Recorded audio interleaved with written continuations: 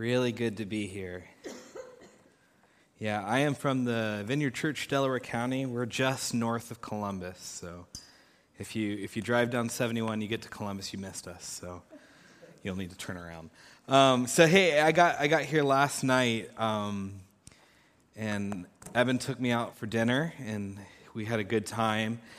And when they came to get the drink order, we ordered the same drink. And we're like, oh, cool, we got the same drink. And then when they came to get our food order, we ordered the same food. And it started to get a little weird at that point.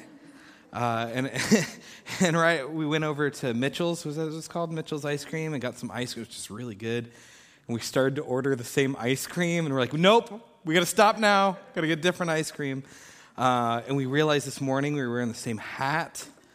And this is just getting out of hand. And so, it is a real honor to be up here. I love this church. I was here about a year ago, and there's just really cool stuff happening here. I kind of stalk you guys on Facebook, so. But I love to see the stuff that's happening on the healing on the streets and just all the ministries that you guys do, and I've known Eben and Sarah for, I think, it's been almost 20 years now, and it's just, I love what they bring to the communities that they're involved with, and you guys are just really blessed to have them here as your pastors, and I'm a little bit jealous. But so there's a few of us back in Vineyard, Delaware County that pray for you guys regularly and check up on you guys, and it's just really cool stuff what's happening, so it's an honor for me to be here this morning, or I guess, it's still morning, right? Yeah. So when Eben and Sarah asked me to come here and talk to you guys, they said that they're going to be talking a lot about identity over the past number of weeks, and I got really excited because identity is one of my favorite things to talk about because I really think it is at the core of pretty much everything that we do. There is a deep longing inside of every single human being on planet Earth to know who they are. There's this thing inside of each and every one of us that wants to know, why am I here? Like, who am I? And people try to answer it through philosophy, through science, through religion, but everybody is trying to answer this question, why am I here? In fact, secular psychology will say it is the core longing inside of every single person to know their identity. Their identity. So I love that you guys as a church are talking about that. What is our identity? And the Bible actually has a lot to say about identity. And so you guys have been looking at the book of Ephesians a little bit, and about half of the book of Ephesians is all about identity, who we are. Paul tells us that this amazing truth that our identity is in Christ. And there's so much that we can pull out of that reality that we are in Christ. But one of my favorite things about that is, if you're anything like me, I try to get my identity from so many things. Throughout my life, I've tried to get my identity from the fact that I'm a musician, or that I'm, a husband, or that I'm a father, or that, whatever it is. My identity is in this. But this scripture tells us that our identity is in Christ. And this is so important for us to know, because a lot of times in the church, we talk about Jesus being in us. We talk about the reality that we invite Jesus into our hearts and that he is in us, and that is true. The Bible talks about this. But we don't talk a lot about that we are in him, that he's invited us to be in him. And I think what's so important about this is that, so I go to Brazil about once a year. My brother lives down there. He's a missionary. And I go down there about once a year. And every time I'm down there, we will go on a boat and go onto the Amazon River. And I remember this past time I was down there, we were in, I don't know if anyone, I know Katie has. I know a few people have gone down to Brazil. But there's parts of the Amazon that feel like you're like on Lake Erie. It's crazy. It is so big. You can't see the other side. And we were on a part like that, and the captain, I couldn't think of the word captain, he put down the anchor, and I thought it was really strange because the water was completely still. And I wondered why he was putting the anchor down. So I asked him, I said, why are you putting the anchor down when the water is still? And he said to me something that I thought was so profound. He said, still water is very deceptive. There's no such thing as still water. If you don't put an anchor down, you will drift. Even if it looks still, you will drift. And the same truth is true for us. That if we aren't anchored to something, our lives will drift. Our lives will be, somewhere else before we know it. And here's the thing. We can anchor to something like our career or our bank statement or our family or all of these things, but here's the problem. All of those things will fade. None of those things are eternal. We will lose all of those things at some point. You someday you're going to lose your career. Someday you're not taking your bank account with you to the other side. We need to be anchored to something eternal. And the last time I checked, the only thing in this world that doesn't shift, that doesn't change, is Jesus. So we can anchor to like a log or something like that, and we'll just drift along with the log. But we need to be anchored to the one thing that stays solid. And here's why this is so important. If you want to know your identity, if there's something in you that's asking that question, who am I? What am I made for? The only place you find that is in Him. So if you're asking those questions, whether you're in a state now where you're facing a crossroads, or you just want to know more about who you are, what you're created to be, you find that out the more you get to know Him. The only thing in the universe that, I love this, you know that one of the names of God is I am who I am. He's the only thing in the universe that can say that. Everything else has to say, I am because you are. Isn't that cool? We need to be anchored to Him. That's where we find out who we are. And I love how Ephesians, it talks about this positional thing, like we are in Christ. And it talks about this new identity that we have when we are in Him. And it uses all this language, like we go from death to life. And we go from wrath to love. And we go from strangers to family. And foreigners to citizens. And darkness to light. All of these things of this new identity that we have in Christ. And whether we realize it or not, some of us still identify with that old identity that we have. So this positional truth is whether we realize it or not. When God looks down and sees us, He doesn't see, the thing that we think we identify. He sees His Son, Jesus. Do you know that? It's amazing. It's amazing. And so Ephesians talks about this for about half of the book, and then it starts to switch a little bit in chapter 4, chapter 5, where it starts talking about, so if this is true, if this is who you are, if you went from darkness to light and all these things, then we need to start acting like it. We need to start making the most of our opportunities here on earth.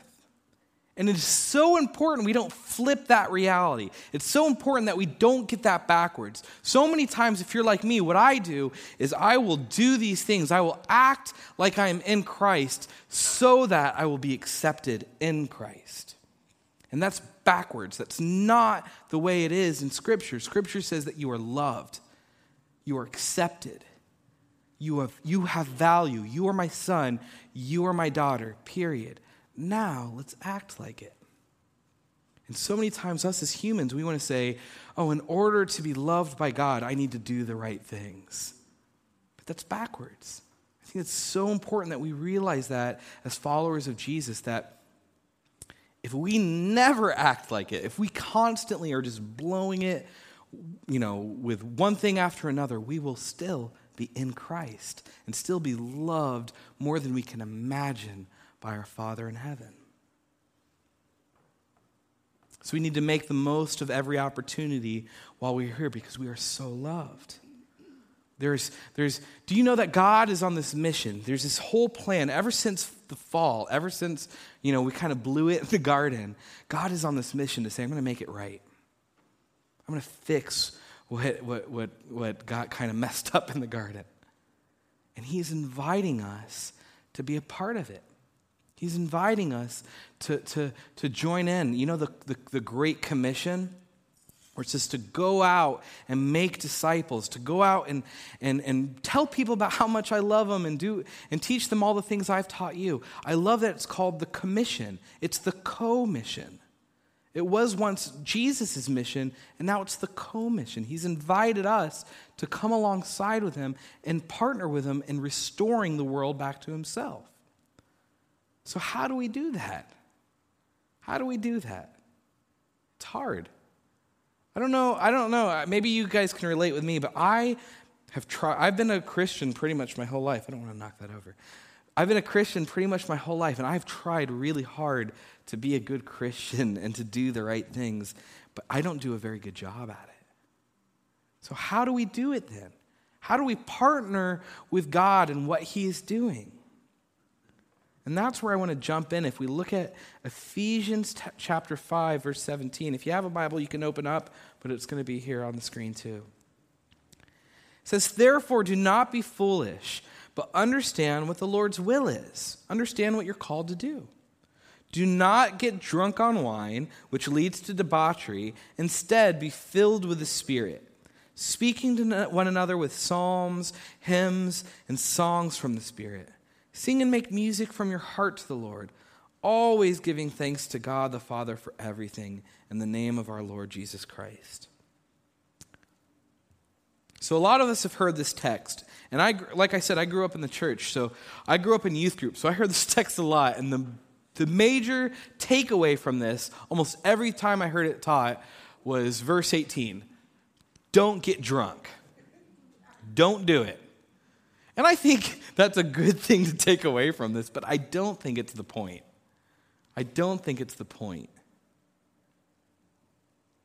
It's not really talking about getting drunk. What it's talking about is what he says right after that. The key verse is right after, do not get drunk on wine, which leads to debauchery. Instead, be filled with the Spirit. Be filled with the Spirit. Gordon Fee, who's maybe my favorite theologian, he calls this the ultimate imperative. This, being filled with the Spirit, is at the core of who we are and what we do. We are called to be filled with the Spirit. It is vital that we understand this. It is crucial. It is the ultimate imperative. So what does it mean to be filled with the Spirit then? We're the Vineyard, so we talk about stuff like this. I'm sure if you've been here for some time, you've heard things like, be filled with the Spirit, or, Spirit, fill this place, or words like that, right? We've heard about, live a Spirit-filled life. But what does that mean? And to be honest, it is confusing. It's weird. It's weird language. If you're new here this morning, I want to apologize, because this is weird. It is weird. And if you're not new, if you've been in the church for your whole, it's weird, right? Be filled with the Spirit. What does that mean? It's confusing.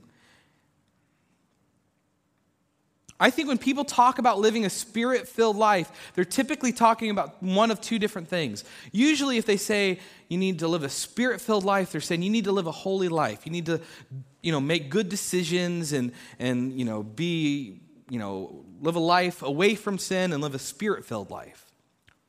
Or what they mean is you need to live a life of, casting out demons and praying for the sick and doing all these supernatural things. And while I think both of those things are part of what this is talking about, I don't think either of them really encompass what this means to be filled with the Spirit and to live a Spirit-filled life. Here's an interesting way of looking at it. If you substituted the word spirit with something else, like if you said that someone was filled with anger, what would that mean? What would that mean if you said someone was filled with rage? It would mean that it consumed them. That was what drove them. That was what really the driving force in their life. It's what, their decisions were based off of their anger. Or if someone was filled with joy, it's, the opposite. They're just so, it was what consumed them. When you're around them, you just feel the joy. It's what controls their life. It's what's the boss of their life almost. So what this verse is saying is let the Holy Spirit be the thing that controls you, it consumes you, which is the driving force. Don't let alcohol be the thing. And really, I honestly think you could take, do not get drunk with wine and substitute it with just about anything. Like, don't let your career consume you. Don't let your, 401k. Don't let, your family. Like, it doesn't even have to be bad things. It could be really good things. Don't let that be the driving force of your life. Let the Spirit be what consumes you. This is an invitation for the Holy Spirit to be in control of your life. It's surrendering to Him and saying, you are the boss. Here's what I love. The Greek word for filled that we see here, the Greek word is the word plerou. Plerou. And here's what's so cool. It means to fill or consume. It means to consume. But the really interesting part about this is the tense of the verb. And I am not an English major or anything like that. My wife is, so she explained to me what all this meant. But the tense of this is it's a present imperative. So hang with me. I know this is getting technical. Present imperative. What that basically means is it's not a one-time thing. It means over and over and over again. The command, which this is a command to be filled, it means to be filled regularly, over and over again. A lot of times in certain traditions, and we talk about being filled with the Spirit, it's a one-time thing and you're done, you move on. But that's not what this is talking about. It's this ongoing, be filled regularly. And this is awesome. And to really grasp how amazing this is, and this would have rocked the worlds of the readers at the time. Because in the Old Testament, when you talked about being filled with the Holy Spirit, it was something that you talked about, but it was reserved for very special people. The only people who were ever filled with the Spirit were priests, prophets, and kings. No one else. And it was only for very specific times. It was a prophet would be filled with the Spirit and they would speak out against, some nation or something. Or a king was filled with the Spirit and he would, do something great. And then the Holy Spirit would leave. But what Paul, the author of Ephesians, is saying here is it's different now. That we can be filled, all of us can be filled with the Spirit. All of us are called to be filled with the Spirit. And it's not just for one, day and then it leaves. It's ongoing. It's ongoing. This is how we are called. This is the normal Christian life, to be filled with the Spirit regularly.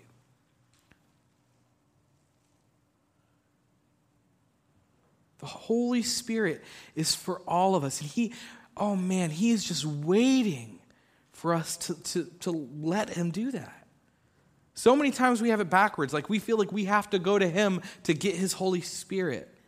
Like we have to, run to Him and get, He is like literally like just, I want to pour my Spirit on you. Let me, please. I love A.W. Tozer wrote this whole book about how we have it backwards. Usually we think about God pursuing man, but really, or man is pursuing God, but really God is pursuing us. God is pursuing us, and we just have to say, okay, Uncle, I give up. He's just waiting for us to let Him do His thing in our life. So then the next logical question then, who is the Holy Spirit? Who is he? And notice, I said who. I didn't say what is the Holy Spirit. Sometimes when we talk about the Holy Spirit, we talk about him like he's the force, right? Or he's some weird energy that we need to tap into. But the Holy Spirit is a person that we can know, that wants to know us. And if we look through Scripture, like, he's a very interesting person. I mean, he's very different than us, but he's a person that we can know. And if we look through Scripture, it lays out kind of his function, like what he does. What does he want to do? What does he want to do when he fills us? And you can kind of categorize it into these 4 categories of the things that the Holy Spirit wants to do in our lives.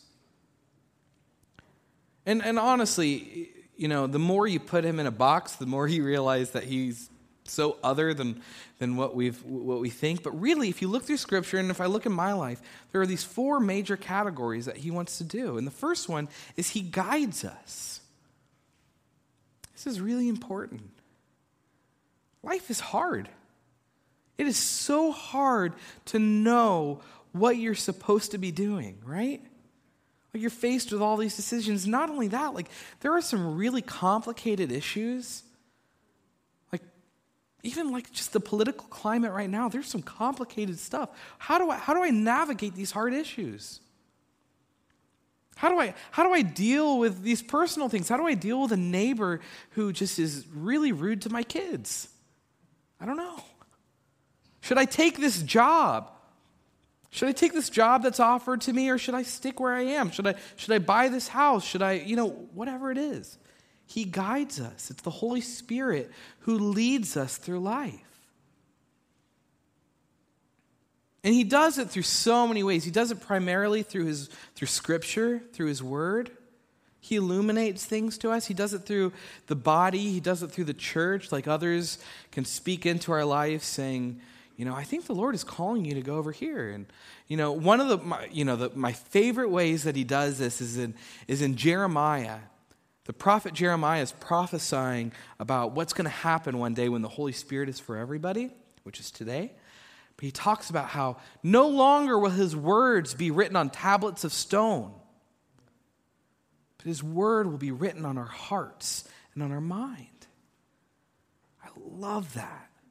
I love that. His word is no longer just going to be chiseled into stone. It's going to be written into our hearts and our mind. And what that basically means is, have you ever, been walking down the street or like walking at the store and someone walks by and you're just, overcome with sadness for that person? Have you ever had that happen? Have you ever experienced that, or you just feel compassion towards someone that you don't know, or maybe you do know?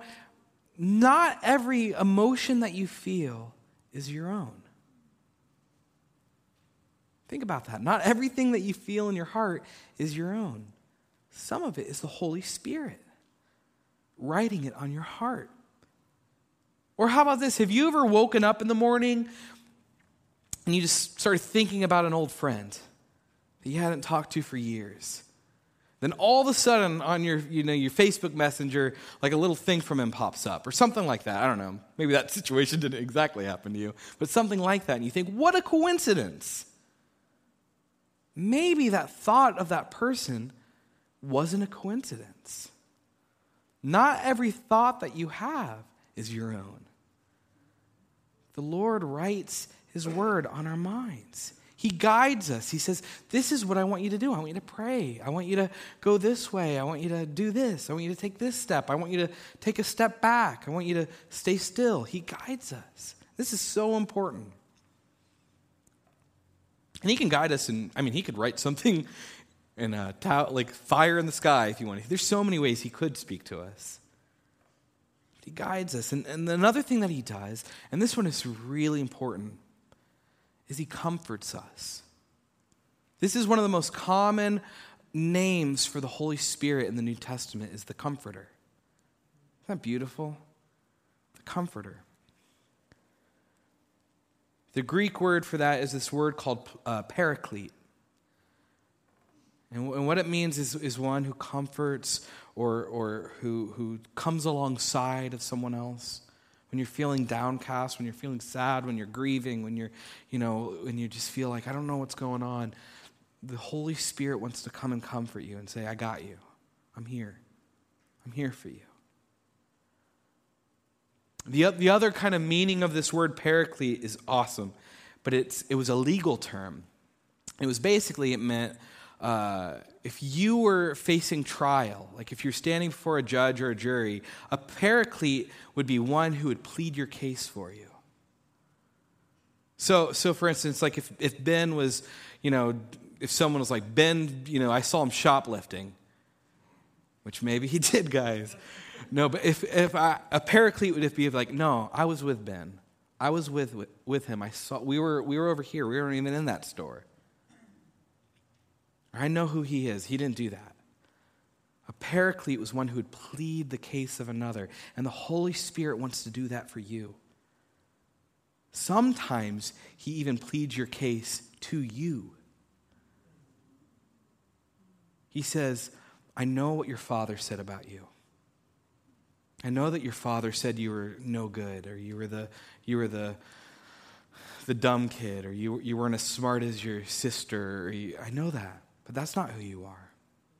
Or I know that your boss says you're this. Or I know that society says this about you. Or I know that you tell yourself that you're this. But listen to who I say you are. You are my son. You are my daughter. I love you. The Holy Spirit pleads your case to you. Isn't that beautiful? The next one that he does for us, it doesn't feel as beautiful. It's kind of a bummer. But he convicts us. He convicts us. And depending on, maybe you grew up in a church where that's the only thing that the Holy Spirit does. Or maybe you grew up in a church where it's like, convict. What does that mean? But this is something he does, and this is a good thing. It is a beautiful thing. Like if we really had a better understanding of what conviction was, we would love it. Because really all it is it's saying, it's our Heavenly Father coming to us and saying, oh, this is not what I made you for. This is bad for you. Like I'm a father. I have a little 3-year-old named Olive, and she doesn't understand a lot of the things I do. Like she doesn't understand why I say it's bad to eat ice cream for dinner every night. But that's what conviction is. It's like, sweetheart, no, we can't eat ice cream tonight. We have to eat, whatever, like some vegetables. Or, no, honey, you can't run out on the ice because it's not that strong. And she doesn't understand it. She just feels like, that's mean daddy. And that's sometimes how we look at God. We look at God like he's this like cosmic killjoy saying, I don't want any of my followers to have fun. But that's not who he is. He's just like, I know what's best for you. I know that those things are harmful, even if you don't get it at this time. Because his ways are so much higher than our ways. We think, oh, but this is going to be good. This is going to be good. And he's like, no, I have better things for you.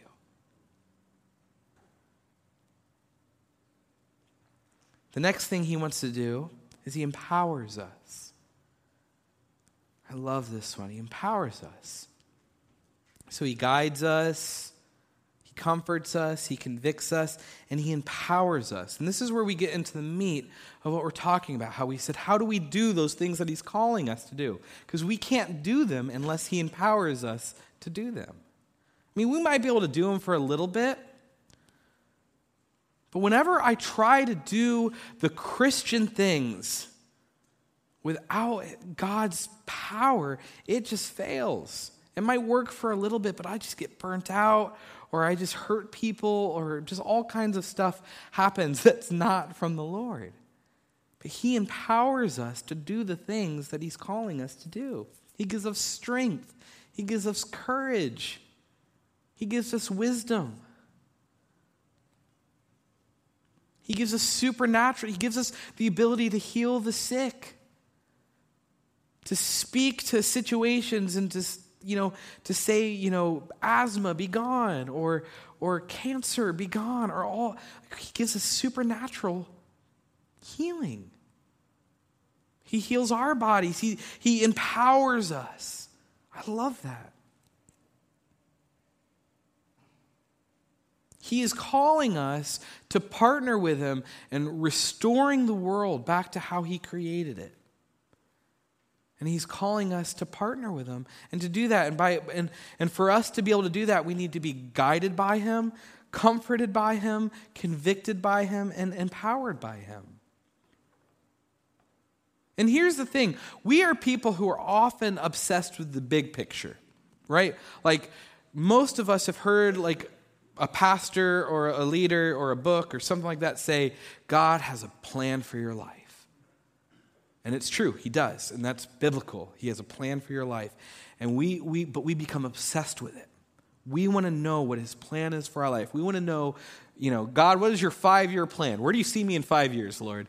And those kind of things, but he rarely operates that way.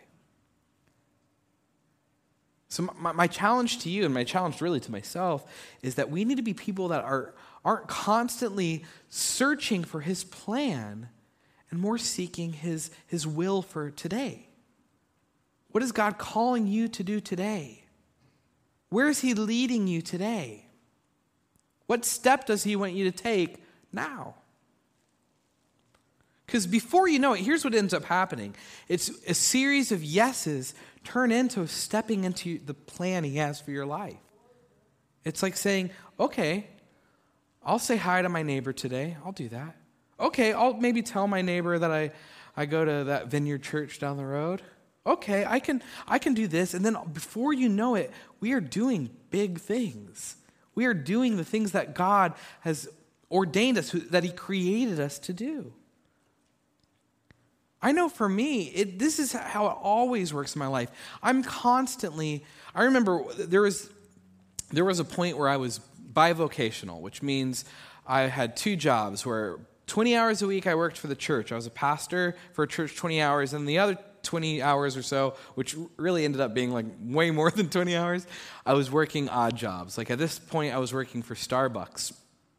And I was really stressed out about the situation I was in. I was like, God, when am I going to be full-time pastor? Or what church am I going to be at? Or all these big questions. And I felt like over and over again, God was saying, be obedient today.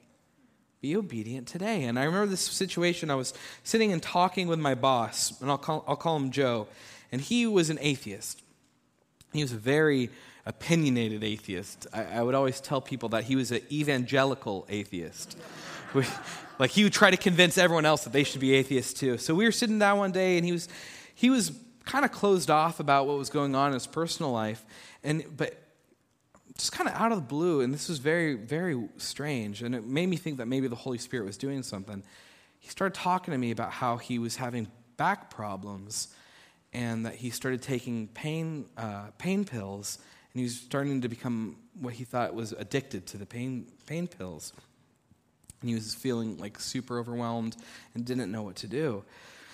And so, like a good pastor, I said, "Oh, that's cool, man. See you later." That's not true. But I did say, "Can I pray for you?"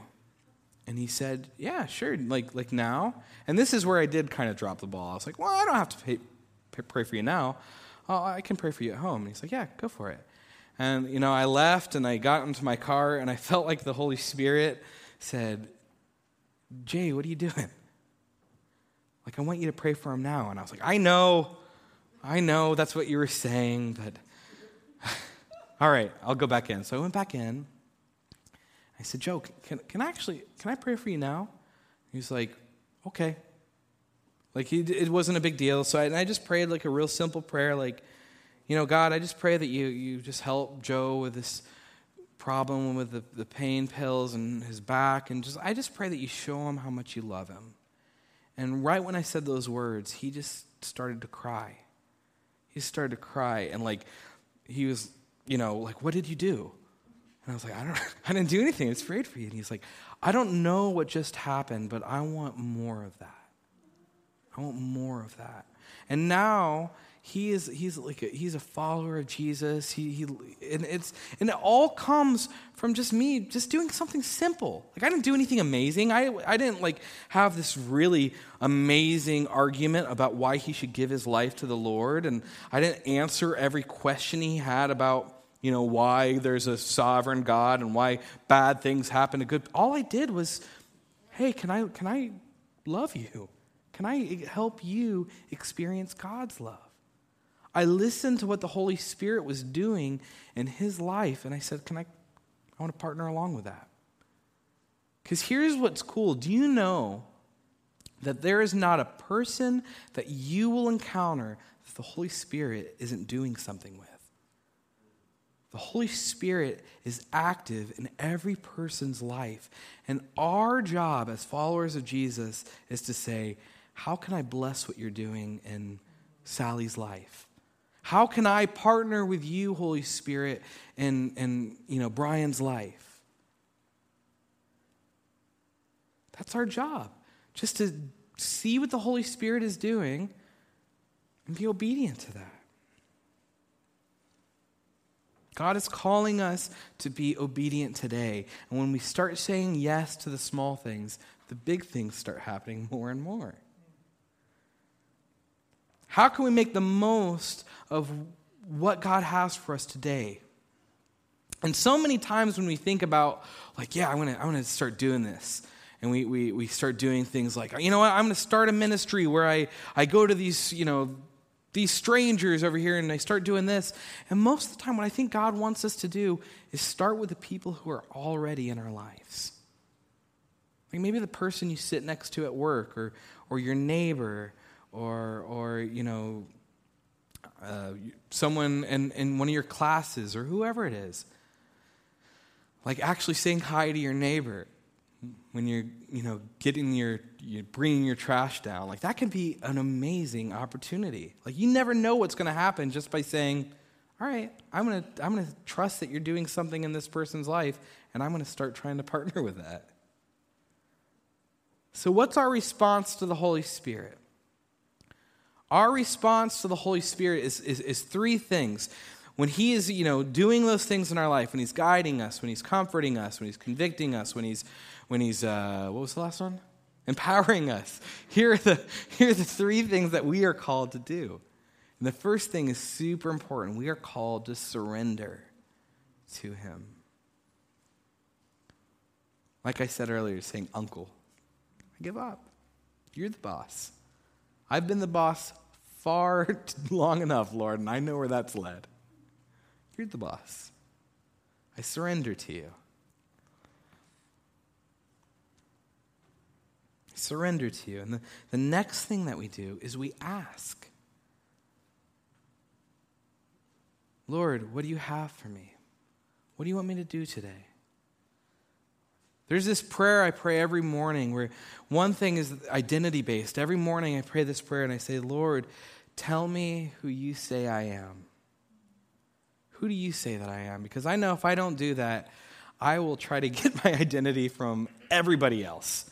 I'll try to get my wife to communicate to me how good of a husband I am and how good of a father I am, or I'll try to go to my church and be like, I'm a good pastor, right?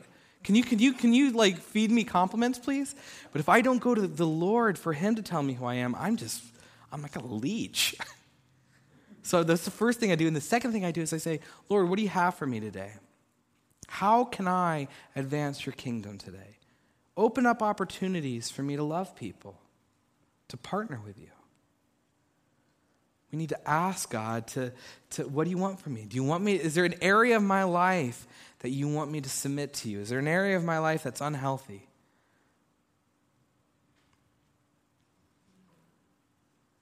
And finally, and this is key, this is so important, surrender, ask, and obey.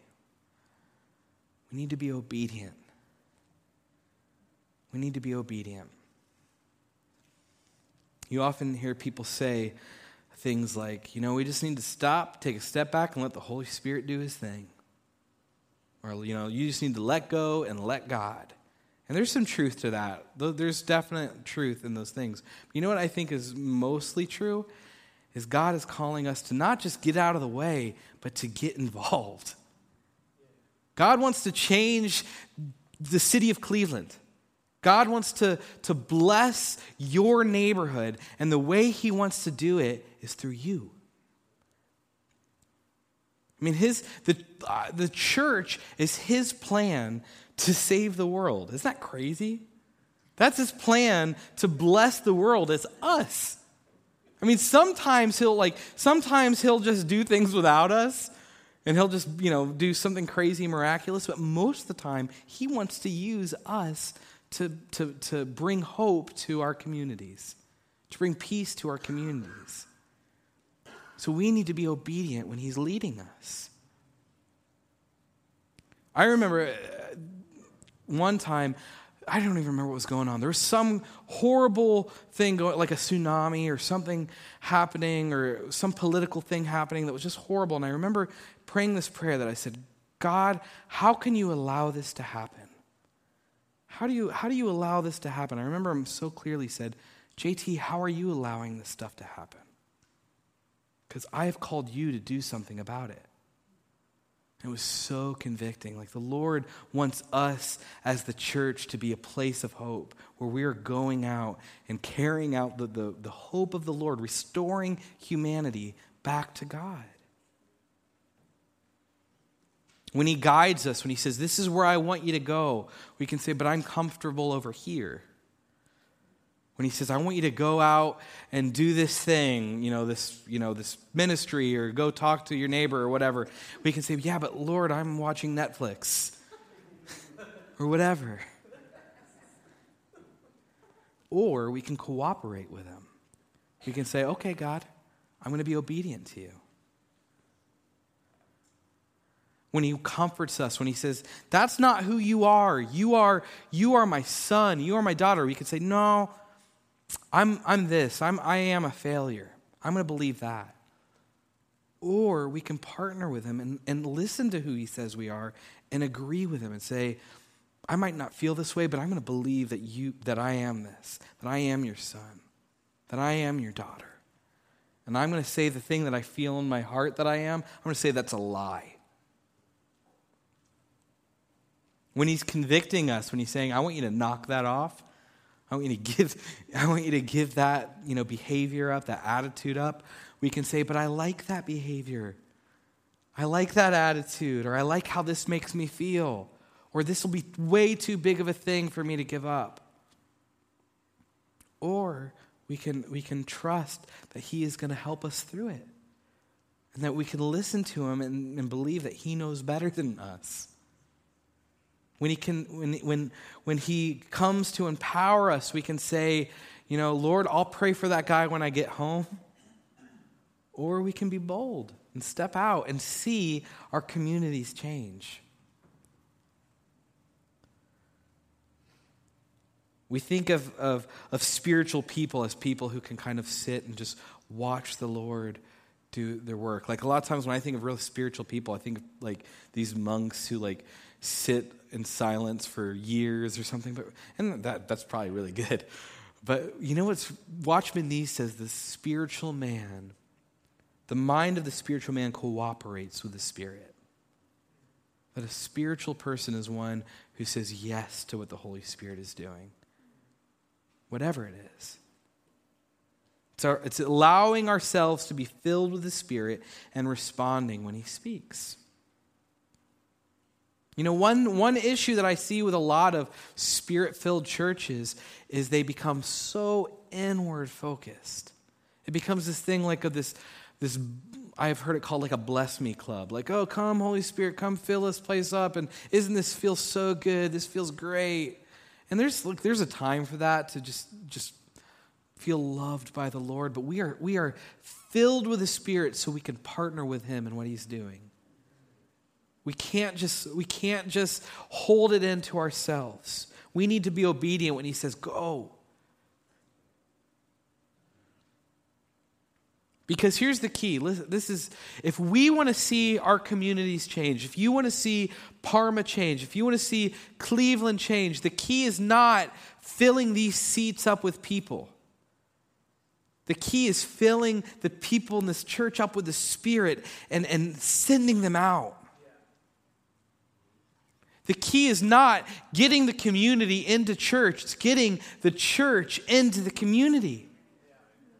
If we want to see, if we want to love on our city, if we want to see people set free from bondage, set free from fear, from addiction, from racism, from all of these things, we need to be Spirit-filled people who are breaking the chains, partnering with the Holy Spirit in what He is doing.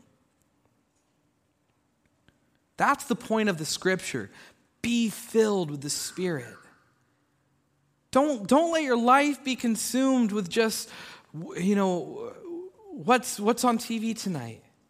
I watch TV. I'm not saying that's wrong.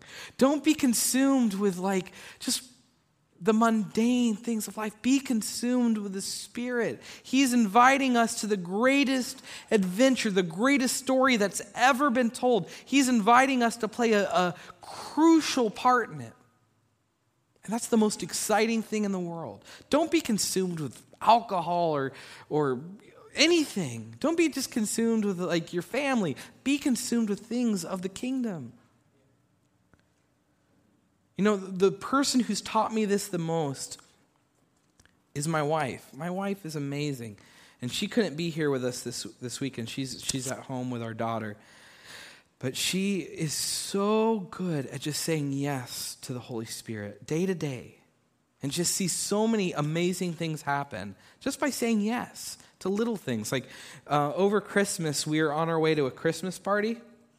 And my wife loves to bake. So she had a bunch of cupcakes that we were bringing to this party. And we had to stop at this gas station to get gas. And I got out and I was pumping gas. And she ran inside to get some gum or something.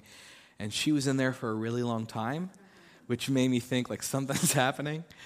And so she comes back out, and I'm still filling up the gas, and she grabs the cupcakes and goes back in. And this is just being honest. The first thing in my head was, great, we're going to have to get more cupcakes. But so she goes and does it, and she comes back out, and I was like, what just happened? She said, well, I walked in there, and there was a lady behind the counter, and I was just overcome with sadness for her. That thing that we were talking about earlier, just overcome with emotion for this woman. I felt like it was God giving me a sense of how she feels. So the Holy Spirit told me to go get the cupcakes and give them to her. So she came out, grabbed the cupcakes, and brought them back in and said, hey, I know this might be weird, but God just wants you to know how much He loves you, and He wants you to have these cupcakes. And right as she said that, the woman just started bawling, uncontrollably bawling. And apparently, the woman's husband left her 6 months ago. Her son just got diagnosed with cancer. Just everything was falling apart. She was filled with guilt because she had used to go to church when she was a little kid, and she didn't go anymore. And she was like, I just can't believe that God would send you to tell me how much He loves me.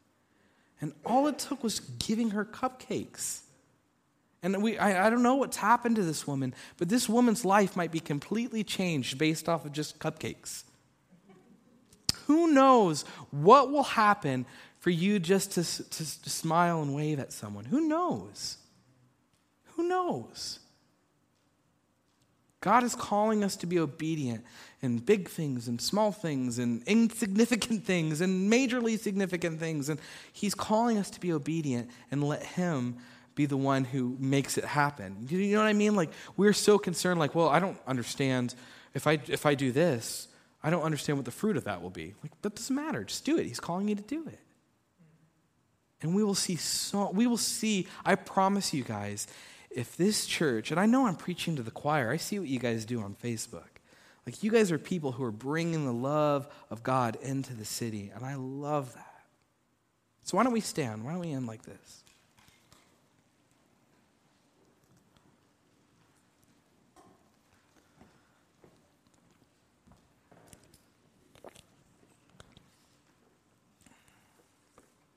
I just want to invite the Holy Spirit to come and fill this place.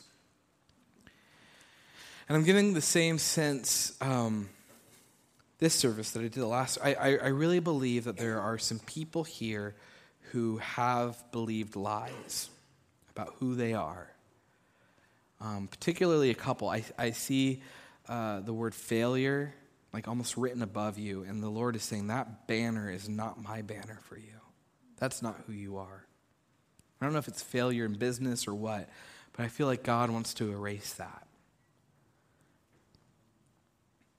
And I also, when Eben was talking about fear, there's some people here today who are really wrestling with fear. And there's like real situations of why you are afraid. But God wants to say, like Eben was saying, that his perfect love casts out all fear. So we want to invite the Holy Spirit to do that. So if either of those things apply to you, can you raise your hand? If there are lies about yourself that you are believing, or if there are things in your life you're afraid of, can you raise your hand? Good. Now, if you are around those people, can you just lay your hand on their shoulder? Invite the Holy Spirit. This is not a time for us to necessarily counsel, but just invite the Holy Spirit to let him do what he's going to do. And for the rest of us, I just want to give us an opportunity to be filled. Remember, this is an ongoing thing.